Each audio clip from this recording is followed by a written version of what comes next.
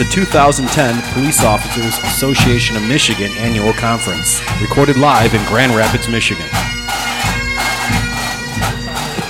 And we're sitting right now with another honored officer. This is Donald Banfield from Howell, Michigan. Donald, thanks for sitting down and joining us for a couple quick minutes.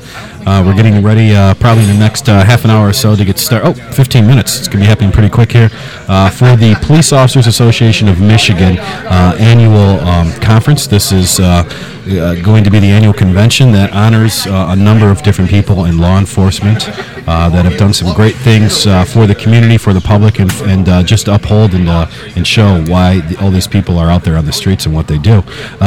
Donald, tell us a little bit. How long have you been in the force? I started with Howell in 1997. Okay, and you've always been there? Always been there. Yeah, so you're pretty happy where you're at. Yes, very happy. Donald, you're here for a reason today. Tell us a little bit about the situation that happened that you're being honored for.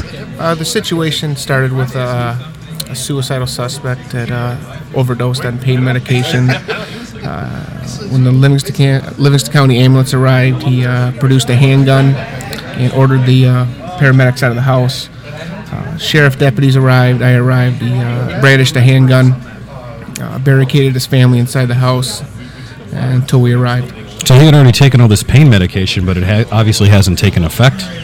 No, it actually made him more aggravated and agitated and became combative.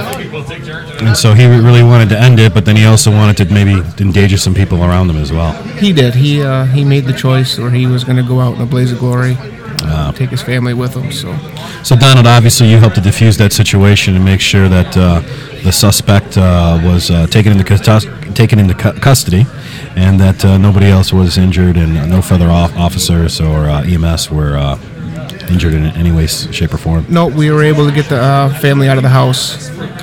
He brandished an AR-15 assault rifle. Oh, geez. He ran out of the house. There was an infant girl upstairs in the bedroom and a 2-year-old boy, and we were able to extract them from the house. Wow. That's very heroic of you, and thank you for doing that itself. I know that this is something that's just innate to your nature. This is part of the job, part of what we do as officers. So thank you very much. I hope you enjoy the festivities today and your award. I think you're going to find it to be very moving and emotional. I will. So thanks for making everybody great. Thank you for the time. All right.